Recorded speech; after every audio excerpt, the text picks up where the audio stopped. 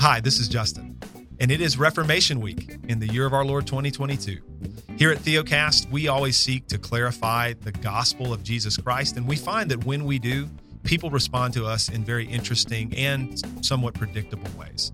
One of the things that we often get thrown back at us is, well, guys, what about obedience? And people will cite a number of verses that would speak to Christians obeying God's word and obeying God's commands. But what's often done is the focus is taken completely away from Jesus and is put solely on the believer, and we double down on obedience to the extent that we divorce it from Christ altogether, and how a person is performing becomes the determiner of one's salvation.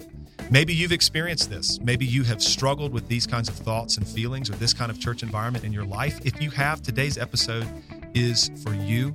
We are going to double down on union with Christ by faith in honor of the Reformed tradition today. Stay tuned. A simple and easy way for you to help support Theocast each month is by shopping at Amazon through the Amazon Smile program. When you make a purchase through Amazon Smile, a portion of the proceeds will be donated to our ministry. To learn how to sign up, just go to theocast.org/give.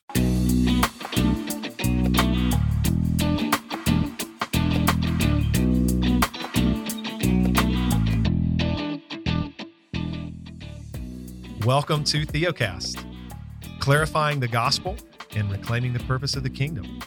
Some might ask, are we still encouraging weary pilgrims to rest in Christ? As a matter of fact, we are, and we're doing That's how all we're of doing this from a reformed and confessional perspective, and hopefully also a pastoral one.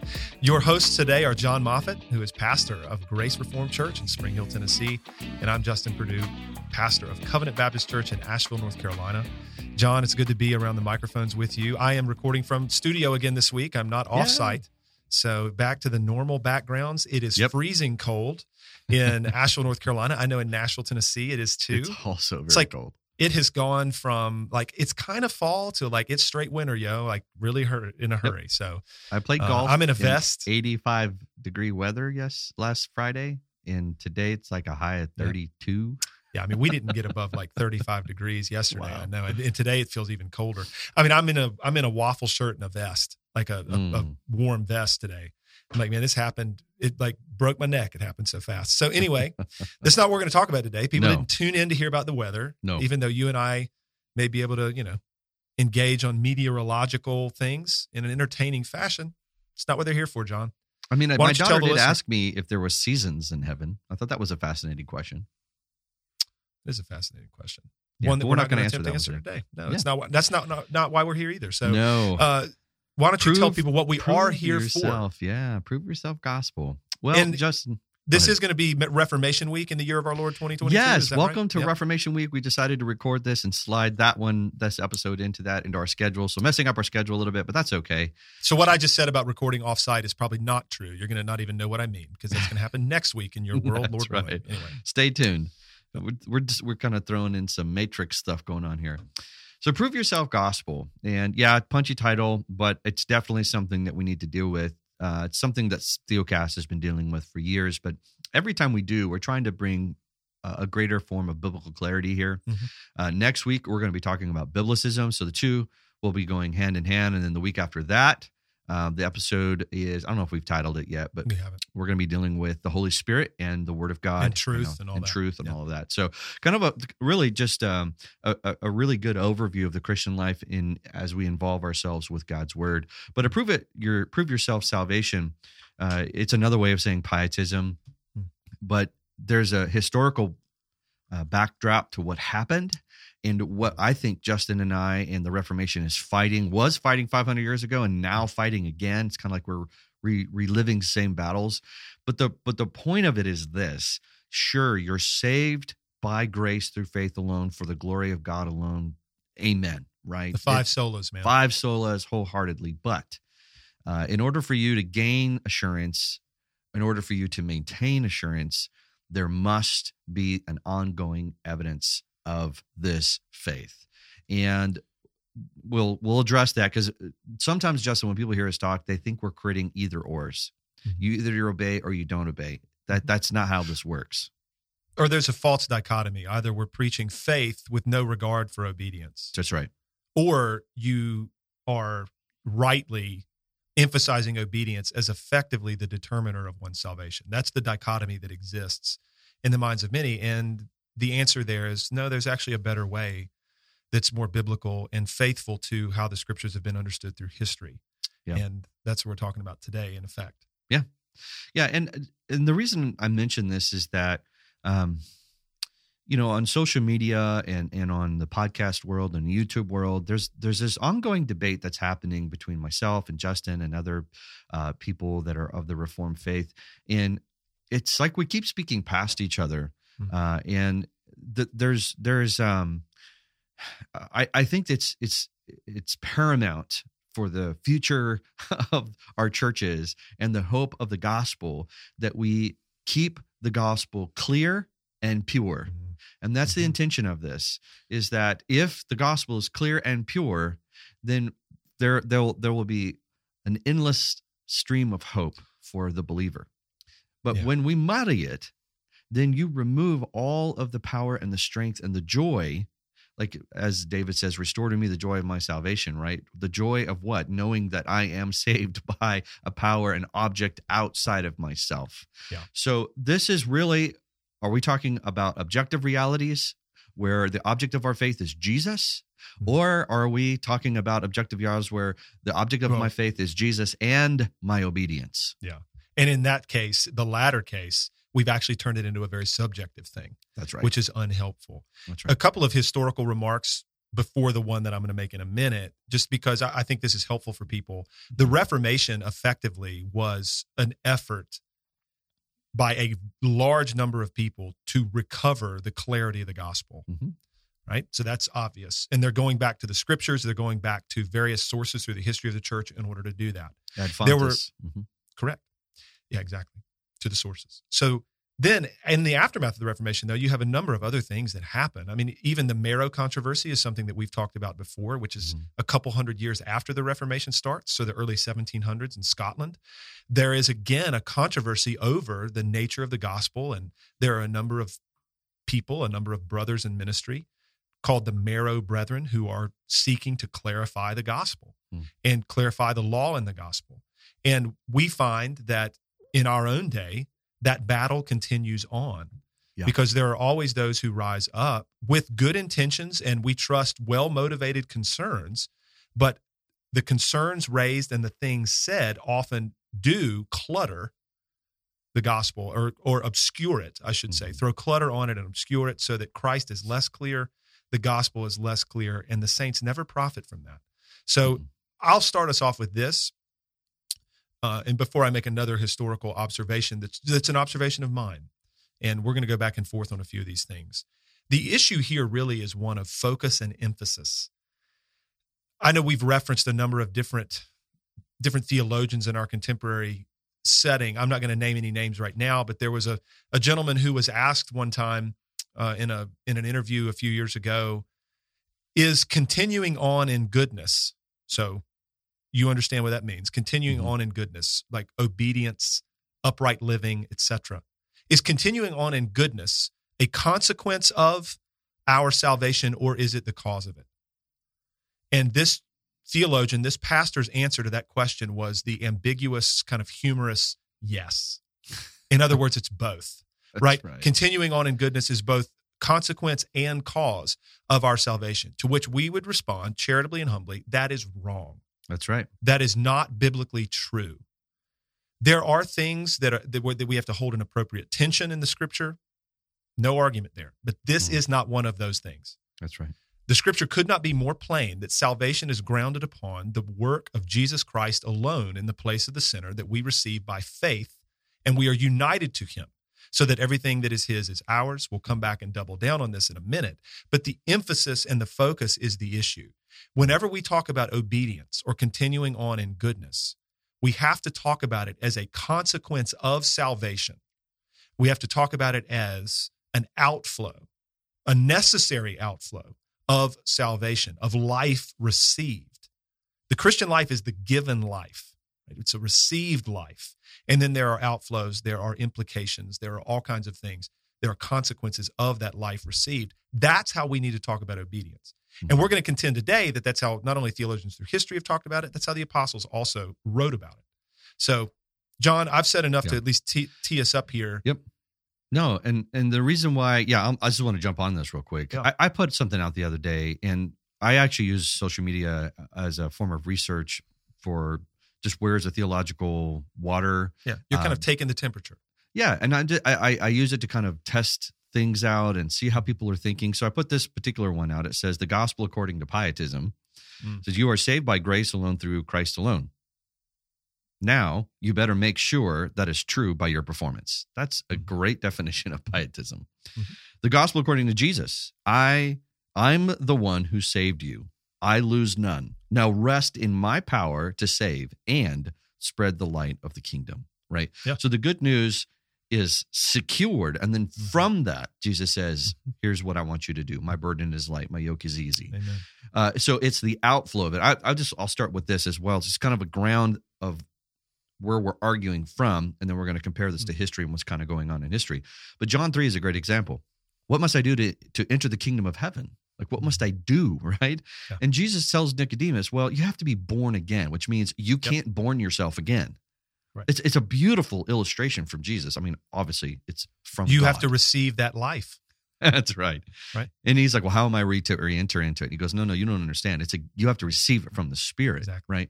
So it's important that we get the flow and the order correctly. Mm-hmm. Because if you don't, you're going to credit your salvation to your obedience. And this is why people say, well, no, I'm always crediting it Jesus. No, if you have to look to your performance, then you are crediting your salvation to your obedience. We are not antinomians, okay? So hear us clearly. Those who have been justified will be sanctified. It is Amen. A part of the new covenant promise, right? Those whom have received the love of God will give the love of God. That is a promise, but it is not the means or the ground of your justification. It's not the cause of anything. That's right. It can't. That's right. And I love, because he uses birth. Justin, how do I know that you're alive? Well, I'm talking to you. I see that you're breathing and you're moving, but you didn't cause that birth. Nope. You're not the cause, but I can see the evidence of it. Right. You see the evidence of the life that I have. That's right. But I didn't do anything to produce life in myself. Yeah. It's something that I've been given by God in terms of this physical life. That's right. And the spiritual life is no different. That's why he says you must be born again, Correct. Except for this time it's a spiritual And then birth. beautifully, he concludes that whole piece by saying, just as Moses lifted up the serpent in the wilderness, so must the Son of Man be lifted up. And effectively, then this is how people will be saved and forgiven of their sins. Believe. I'll do it. Yeah. And that's always been the purpose of God from eternity past, that I would save my people, and this given life will come only through me. And how beautiful a gospel picture there, and even just a presentation of the new birth and the Christian life. That's where we're arguing from. We're going to add more to that, but let's talk a little bit about history and how it got off balance. And we're going to particularly be making an observation here. I'm going to make an historical observation from our tradition. So John and I subscribe to the Second London Confession, oftentimes referred to as the 1689 London Baptist Confession, because that was the year it was publicly adopted in the General Assembly. This confession was actually finished in 1677, but due to the environment in England, it was not publicly adopted in the General Assembly until a dozen years later. There's all this. The reason I say this is because I was doing some reading last week. I had a study week where I was doing a lot of reading on particular Baptist history and ecclesiology, and reading documents from the early General Assemblies and the like. And it was interesting to me. We've not really talked about baptism or the administration of baptism on this podcast in any number of ways, but I recently, in the last couple of years, wrote a paper for our elders about how we administer baptism, whether we baptize younger people or not, et cetera. Because amongst serious-minded Calvinistic Baptists in America for 150 years, and even in the UK, like even in Spurgeon's era, Baptists were very hesitant to baptize anyone under 18, and I think there's an historical reason for this. And that reason, as I assess history, is you read someone like Benjamin Keach in the 1690s, before the awakenings and revivalism is a thing.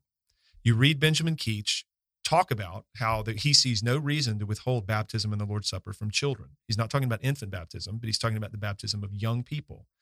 And so he's advocating for this. There are records in London churches from the 1690s where they had members as young as 12 years old who had been baptized and admitted to the table, and again, are members of the church. That sounds insane to modern Calvinistic, serious-minded Baptists. And the reason for that, I think, is because there was such a reaction to revivalism that began to really show itself on the world stage in the First Great Awakening, so-called, in the UK and in America in the 1720s, 30s, 40s. And then you have the so-called Second Great Awakening in the early to mid part of the 19th century, 1820s, 30s, 40s primarily. And so in a reaction against the bad fruits of revivalism that became all about conversion and a decision for Christ and internal intensity and fervor, within the believer and an intense commitment to Christ and all of these things, and then moral transformation of life, there were a lot of people who made professions of faith. And it's like, yeah, this isn't taking. It's not legitimate. Like it doesn't seem to be real. That's right.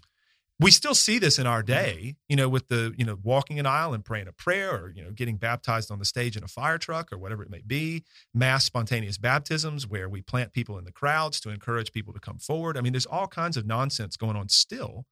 And I fear that many in our day, as has been true for a while, in responding to all of that, have swung too far and have fallen off the other side of the horse. And we think that the way we combat nominalism, Christianity in name only, that's the problem. From the perspective of many, the way we combat that is to double down on obedience. Mm-hmm. And so what we do is we tell people that unless you are obedient in these ways, unless you do all of these things, you should question your legitimacy, because we are going to make the gauge, the measuring stick, the metric, it's all about your obedience and your faithfulness, because that's how the true believers will prove themselves legit. Mm. And I'm not saying that's all that's going on. Right. I think it's a significant factor, though. And it's just interesting as you read eras of history that predate the awakenings and revivals in the West in the last 500 years. It sounds different. Mm-hmm. And there's a different perspective. And we're going to come back and talk about the antidote to nominalism and the bad fruits of revivalism later in the show. But for now, that historical observation is significant. And John, basically, if the listener is going to hear anything, it's that the problem in the minds of so many people is fake Christianity. It's That's Christianity in name only. And so what we need to do is smoke those people out. And we're going to do that through the standard of obedience. We almost called this podcast Obedience Alone as a play off of faith alone or grace alone, because the way that some talk, the gospel's assumed, well, yes, of course, Jesus. But really, where we determine who the believers are is through obedience. That's right. I want to take something to the extreme, and then we'll come back because I want to talk about some historical why not live in the extremes, John? That's right. That's more fun anyway. Yeah. So people ask this question, and so I'll answer for Justin and I. People say, John, are you saying that Christians are not required to obey? And I don't like the word required, because that's like saying, are you saying human beings are not required to breathe? And I'm like, that's a weird question. Or required to eat. Yeah. Or whatever. I'm like, what do you mean? It's kind of like, it just doesn't make sense to me, because according to Scripture, if you're in the new covenant and you're alive in the new covenant and you have a new heart, according to Ephesians 2 and Ezekiel and Jeremiah, we will walk in his ways. Here, but so it is always the fruit. It's always it's always the presence of. The difference is that somehow we have used this. So this is the extreme. Somehow we have gotten to the point where it's like, well, if you want to make sure you get to heaven, you better, or else. And my response to this is always, if one is alive, if one truly is alive in Christ, you don't have to demand obedience from them. There's going to be an agreement with God that sin is wrong and holiness is glorious, right? Mm-hmm. Sin is death and holiness is life. Yeah. It's wonderful, and that becomes the focus of one, because I just can't get enough of Philippians 2. Mm-hmm. If there's any encouragement in Christ, is there any comfort of love, any participation of the Spirit, what is he doing, right? He's saying, hey, look, here's the evidence of your salvation. If that's true, then go lay your life down. I mean, how many times in Scripture do we have to read this line of thinking? So the point of it is that if the gospel becomes something other than news, and when you add a command on it, other than you need to believe this, but you add a command of any type of into it, it is no longer faith alone. I don't care if you want to yell at the top of your lungs, faith alone. Justin, if you say to someone, you must look to your good works to determine your justification, that is adding works into it. If you're new to Theocast, we have a free ebook available for you called Faith versus Faithfulness, a primer on rest. And if you've struggled with legalism, a lack of assurance, or simply want to know what it means to live by faith alone, we wrote this little book to provide a simple answer from a Reformed confessional perspective. You can get your free copy at theocast.org/primer. If you preach the gospel and you say Jesus died an atoning death to make satisfaction for your sins and fulfill the penalty of the law, Jesus lived a perfect life to fulfill the requirement of the law, he was raised triumphant for our justification and to guarantee our bodily resurrection.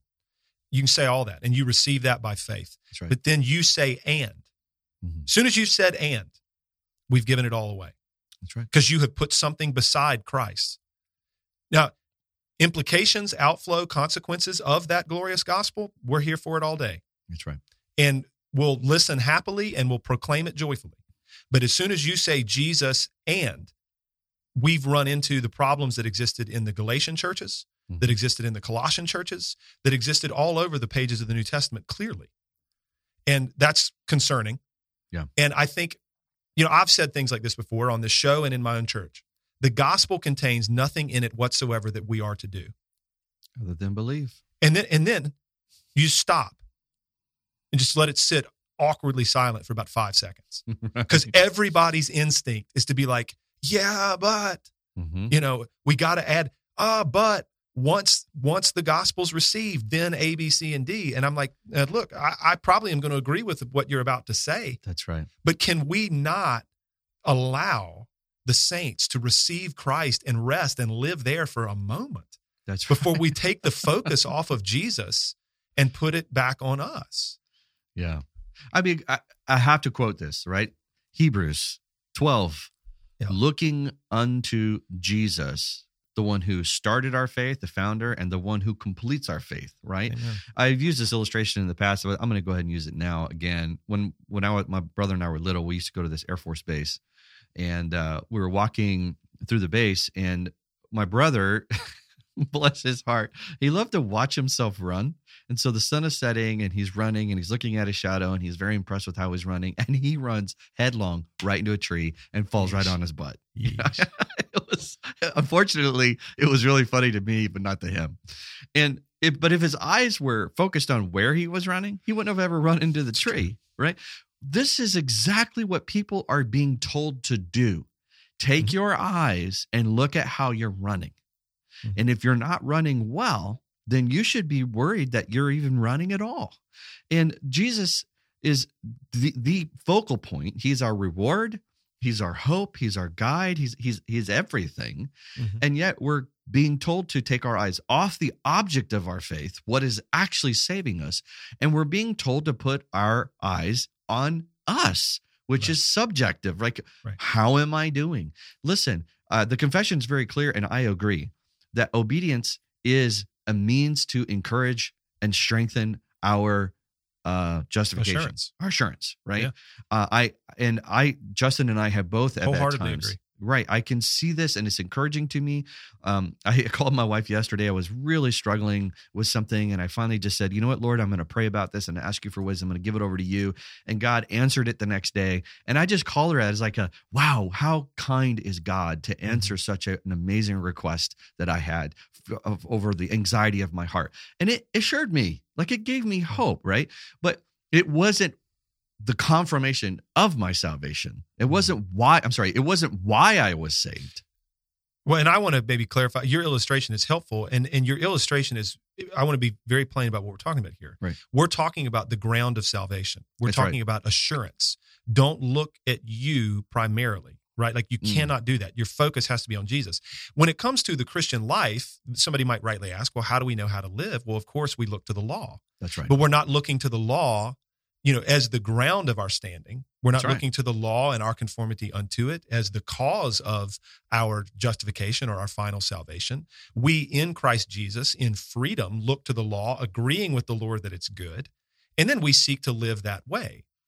And that's a very different thing. So before anybody misunderstands us and That's say, right. well, guys, we need to assess our lives and how we're living. Yeah, but assessing our lives and how we're living, knowing we're not condemned, knowing we've been set free with our eyes on Christ and then appropriately on the law is a very different matter altogether That's than right. what everybody on Twitter, for example, is advocating for when they are saying you must live like this and this needs to be your focus. And if this isn't your focus and you're not meeting this standard, whoever defines it, then you should call everything into question. Right. It's almost like we add a section to the gospel because we think we need it. And I'm like, no, that is actually the gospel. Let me explain. The gospel is this.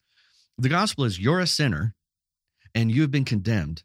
And you that's need law, actually. Right. Well, no, let me finish. Yeah. Yeah. The gospel is you're a sinner and you've been condemned by this sin and you need righteousness in order to receive God's love and favor and blessings of eternal life.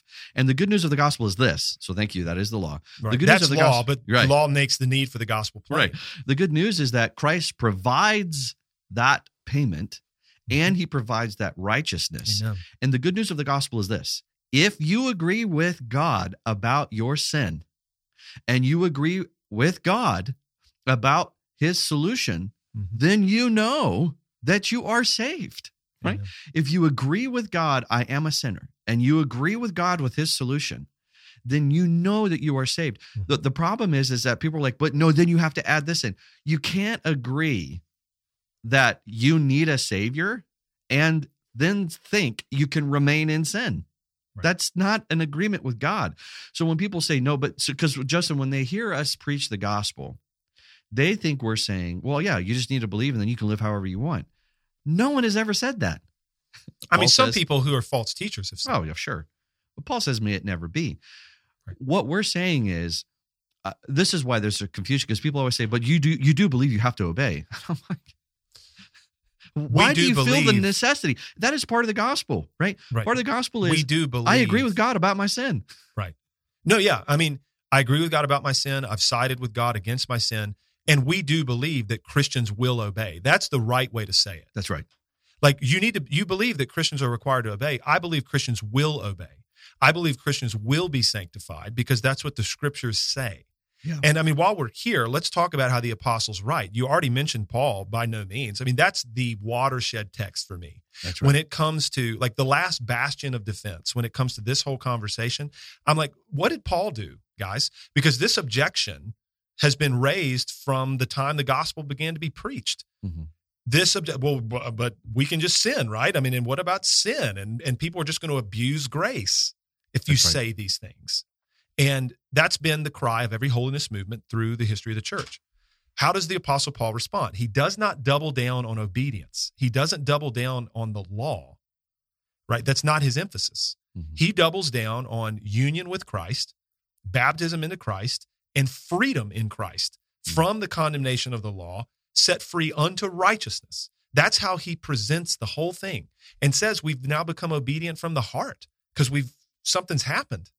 And then he's going to go on, of course, to talk about the internal war that now exists only for the believer because in your inner man, you love God's law and you want to do good, but your flesh wages war against that. And then he's going to assure us all that there's no condemnation for those who are in Christ. And he's going to talk about life in the Spirit, in Romans 8. And so that to me is the pattern that we need to uphold. And then even the language of Paul elsewhere, I'm almost finished. No, you're good. In Colossians or Ephesians in particular, I'm thinking about those two letters. There's all this language of put off the old man, put on the new man. Well, none of that language is condemnatory. Mm-mm. He's already affirmed these saints in the Lord Jesus Christ. He's written of the gospel to them, and he's giving, in both cases, he's giving a clear vision of the person and work of Christ, especially to the church in Colossae, as the thing that will protect them from false teaching and false practice. And then he's going to say, live like this. That's right. Remember, too, he's writing to mostly a Gentile audience who have no context for the law of God. That's right. Who used to live in all kinds of crazy ways. And he says, now that you have been united to Christ, you used to be this, now you're this. Don't live like that anymore. Live like this now. Put off that old man that was crucified and nailed to the cross and live now in newness of life in Christ Jesus. But somehow we turn that into a threat. Yeah. That's the problem. Yeah. Well, the whole Galatian heresy, right? He says, you've begun by the Spirit, and now you're going to perfect yourself by the flesh? Exactly. Right. So if it's faith that saves us, he says it's faith that sustains you, and it's faith that sanctifies you, and it's faith that glorifies you. May we believe that. Yeah. Faith in what, Justin? Not faith in performance, but faith in the one who performed, right? Correct. So we're putting faith in Christ for our salvation, and we're putting faith in Christ for our sanctification. Let me just say it this way. The reason why I agree with God that I need to pursue holiness is because I am putting my faith in my salvation, my Savior, right? Because I believe in Christ, I obey. Not perfectly by any sense of the word. But the difference, Justin, is that if we're not careful, and people are like, you guys are splitting hairs, this is a nuanced conversation. These distinctions make all the difference in the world. It does. Because what ends up happening is if your faith for justification and your faith for sanctification is not in Jesus, then you're going to be on shifting sands. Because if your faith is, okay, well, I got in by Jesus, but I need to maintain by my obedience, my flesh obedience, you'll never have enough. I always and that ask actually this question. is what Rome taught, by the way. That's exactly what Rome taught. That's in by grace, and you maintain your justification through good works. That's right. I mean, that's session 6, canon 24 of the Council of Trent. I'll just mention this according to the history, Justin. When you think about revivalism and it kind of created this easy believism, and we need to, we're Christian by name only, and there's no evidence of it. And all these things. Yeah, there were 3 movements that have formulated out of that over the last 50 years, and those would be Christian hedonism that are responding to easy believism, right? Yeah, and I would even say 40 years, maybe 30 to 40 years. Christian hedonism. For those of you that may not know, Desiring God, that book. You read a lot of it. There's the sovereignty of God and salvation in there, but then Which is good. Right. But then towards the latter part of the book, all of a sudden there's a focus on if you do not love God above anything else, then you should question your salvation. And there is a sustainability, which is a total influence by Andrew Fuller. But this is the 2-tiered justification, 2-tiered salvation, where you're in right relationship with God by faith alone. But to get into heaven, one must perform. And this is it's a category confusion, and it matters because I'm going to say it this way, the light of the kingdom is becoming dimmer and dimmer because Christians, instead of exploding, sharing the light of what they have received, they're more concerned about making sure their light is on by performance. Yeah. And it's really sad because instead of seeking first the kingdom of God because we have found our residence within the King, we're trying to seek first our entrance into the kingdom. And it's completely a flip. Another one of these is lordship salvation. I mean, we have talked about this. You can go listen to our episodes, but lordship salvation is definitely geared at the person who says, I am a Christian, but I won't make Jesus Lord of my life. And I'm not going to get into that, but it's just an observation. And the last one would be Federal Vision. They're looking at a dumbed down version of the church. It's watered down. We're not taking things serious. We're not taking obedience serious. We're not taking fidelity to the covenant serious. And again, all of these are adding in a required righteousness in order to enter into the final rest of Christ on the day of his return. And that is a 2-tier step that is adding to the gospel. And it's dangerous and at different levels. And so I need to be careful here. It's not that some of these I think are confusing. They're not another gospel. I think it's confusing it when it comes to like lordship salvation and some of what Piper says. But the reason I make these observations is the reason why Justin and I are fighting for this, and this is Reformation Week. If you lose this, you are dead in your sins. It's very clear. We have to get the gospel clear. And this is why we do these types of podcasts, is because if we don't have the gospel clear, Justin, then nothing else matters. Nothing. That's true.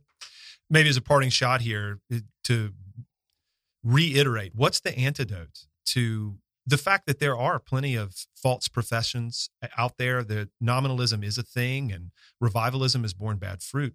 What's the antidote? Well, our response, taking our cue from the Apostle Paul and other writers in the New Testament, is that we double down on union with Christ by faith. We preach the gospel with as much clarity as possible. We preach a robust gospel. We don't just preach portions of it.